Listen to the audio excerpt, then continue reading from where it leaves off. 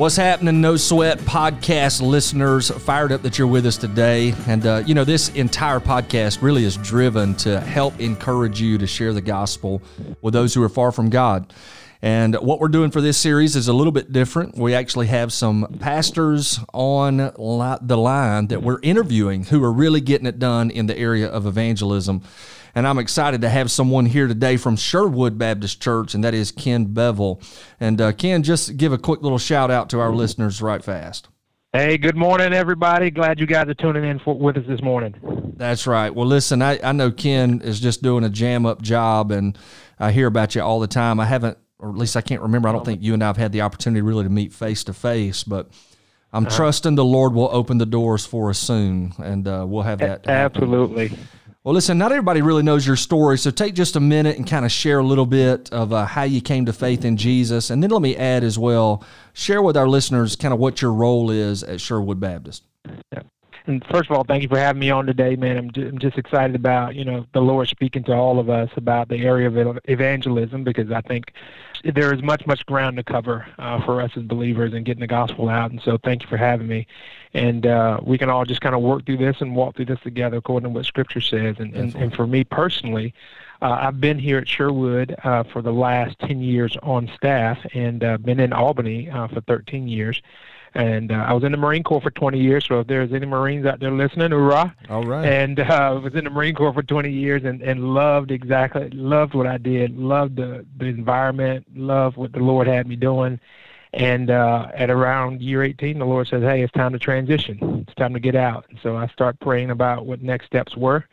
And so as that 20 years approached, a pastor talked to me and said, hey, you ever thought about ministry? And I said, absolutely. And so we started praying about it, and the Lord led me here to Sherwood.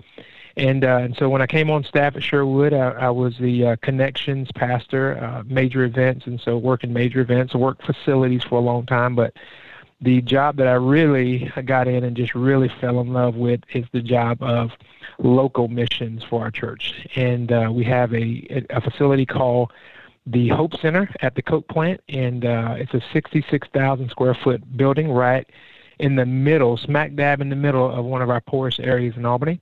And we do ministry out of there, from disaster relief to Bible studies to helping prostitutes off the street, and to just a lot of different ministry areas. And I'm excited about what the Lord's doing down there, and we're excited to be able to be the hands and feet of Jesus Christ for this city. Yeah, definitely. So let me ask you real quick, Ken, did you grow up in church? Yes, I grew up in church. Grew up in a very charismatic background. My mom kept us in church. We went to church on Monday, Tuesday, Wednesday, Thursday, Friday, and if that wasn't enough, Sunday, 2-3 times on Sunday. And so it was good. But as a child, I said, man, I didn't really like it, so I rebelled as a child, and I joined the Marine Corps at 17 years old. And a lot of people know that just because you leave an area, and it doesn't mean that your mind changes. And so I was still the same person on the inside, and I ended up getting into a whole lot of trouble, hanging around with a lot of the wrong people, and almost got court-martialed in the Marine Corps. Wow. And that time that I almost got court-martialed, I got on my knees and I said, if there is a God, I need your help. And it wasn't one of those pat prayers that we have that we say, God, if you could just get me out of trouble this time, I'll be okay. I was really serious about it, and the Lord changed my heart. And I met, and this Levi, I was in a Walmart parking lot, and 3 guys walked up to me that were doing street evangelism in the Walmart parking lot. Wow. And they shared the gospel with me, and I received Jesus Christ. I don't know where those guys are right now, but if they're listening today, man, thank you so much for sharing the gospel with me, because it changed my life. And God changed my life 180 degrees, and now the Lord has me on mission, calling those same people that I used to hang and run with. So, so it's a great thing. Yep. Unbelievable, man. Hey, tell me this: when you were in the Walmart parking lot, where was that? Was that in Albany? That was in Jacksonville, North Carolina. Okay, gotcha. On Western Boulevard. Gotcha. Yes, sir. Man, that is awesome, bro. I love to hear that. Hey, tell me this. I know you're passionate about reaching people with the gospel. So my question is, why? Like, what is it that really drives your passion to reach others? I've hung around a lot of people, and I've seen a lot of people do it. Matter of fact, when I was at my church in Memphis, they did a lot of street ministry. And, man, I was really pumped up about it. And, man, I'm going to tell you, I want to be honest with you, Levi. One day I got my clock cleaned by a Jehovah's Witness. Uh-oh. And I was out, doing what I thought was sharing the gospel, and it wasn't really sharing the gospel. It was inviting people to church. Mm. And I had a Jehovah's Witness come up to me, man, and he just started spouting off scriptures and everything like that. And man, I went home with my tail between my legs. And I said, Lord, will you help me to learn your word? God, help me to be a man of truth, a man of honesty, not just to have a good conversation in the street, but, Lord, help me to learn and understand who you are so that I can be able to accurately articulate that. Wow. And so, man, I became a student of the word and allowing the word to penetrate me. And one of the scriptures that most just grabs my heart is just Acts chapter 8, where Philip is talking to the Ethiopian eunuch. Mm.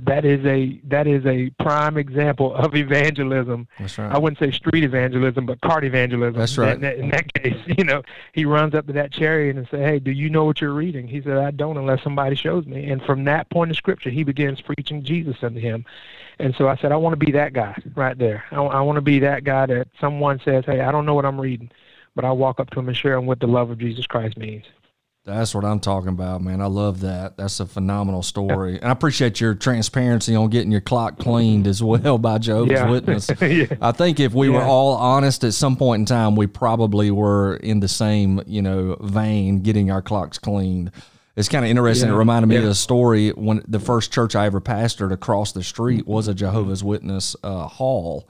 Yeah. And I was in seminary, and one of the things that I was asked to do was write a paper on a false religion or interview a cult leader, which was kind of crazy. But I was like, you know what? This is my chance. So I remember literally going across the street and knocking on the door while there was cars there, and I this is how green I was. I said, I need to talk to whoever's in charge. So anyway, they hooked me up with a guy, and I ended up having, I don't know how many appointments with this guy seeking to share the gospel with him, but it's just an amazing thing. But anyway, so I kind of digress there. So back to Ken. Ken's the man we're talking about. I don't know why I tried to point it back to me, but anyway, so hey, when you think about reaching people, my question is there somebody in your past or maybe even now that helps fan the flame of evangelism in your life? Well, looking back over my life, Levi, the guy, one of the guys that really fanned the flames was a guy named Kip Douglas in Memphis. And Kip was at my church, and he was the pastor of evangelism. And Kip was like a major drug dealer in his previous life. And, man, the way this guy would go out and share the gospel with people was just incredible. You look at the power of a transformed life to go from being a dope dealer to a hope dealer.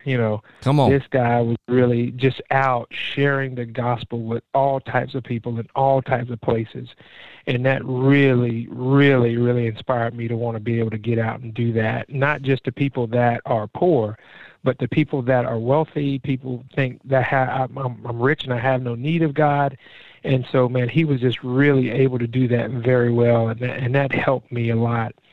And now, now at this point, I have a lot of people that I hang around with that are really good at sharing the gospel. And, you guys may know Tim Williams. That's right. That's one of Georgia Baptist evangelist strategy, and man, he's great at doing that. Yes, he is. But man, as I read the page, as I read the pages of Scripture, man, that's what motivates me now. When I look at people like Paul sharing the gospel or Peter, and I'm reading about that, man, my eyes just light up and my heart just sets on fire. And just say, God, it was good then, and it's good now. It's the same word that they were preaching then, and it's the same word that we're preaching now. The people that are broken, societies that are lost, that are going through problems and issues. And so, man, that's what sets my heart on fire. And not only me, I try to compel others. Man, look at this. This is true, man. We've got the best news in the world. That's right. For people. And so, man, just trying to spread that news. And so just reading the Bible now is one of my biggest inspirations of getting out day by day and sharing the gospel with whoever, whenever. Man, that's awesome. It's pretty tremendous what I'm hearing. I've asked that question to several guys. I'm amazed at how many of the guys actually point back to a former pastor.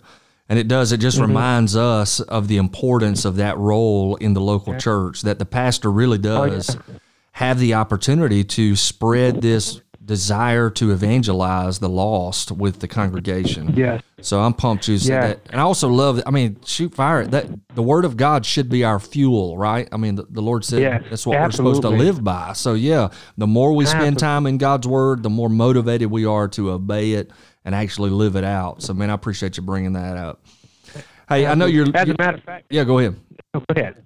No, we were out at the beginning of this month, November, and we went out with a team to prayer walk a really, really dangerous area. I mean, it's been shootings over there every other night and stuff like that. And we go out and we do a prayer walk, and we get our strategy down. We pray for repentance before we leave, asking God to cleanse our hearts. And we pray for hearts to be healed. And because it's such a dangerous area, we're like, hey, we got to go out in the morning. We're not going out where everybody is there. And so we go out at 8 o'clock in the morning, and we said, Lord, would you lead us? The first prayer after our team split up, we said, Lord, would you lead us to someone that needs to hear the gospel? And, man, I will tell you, Levi, when we turn the corner, it's a guy walking down the street at 8 o'clock in the morning.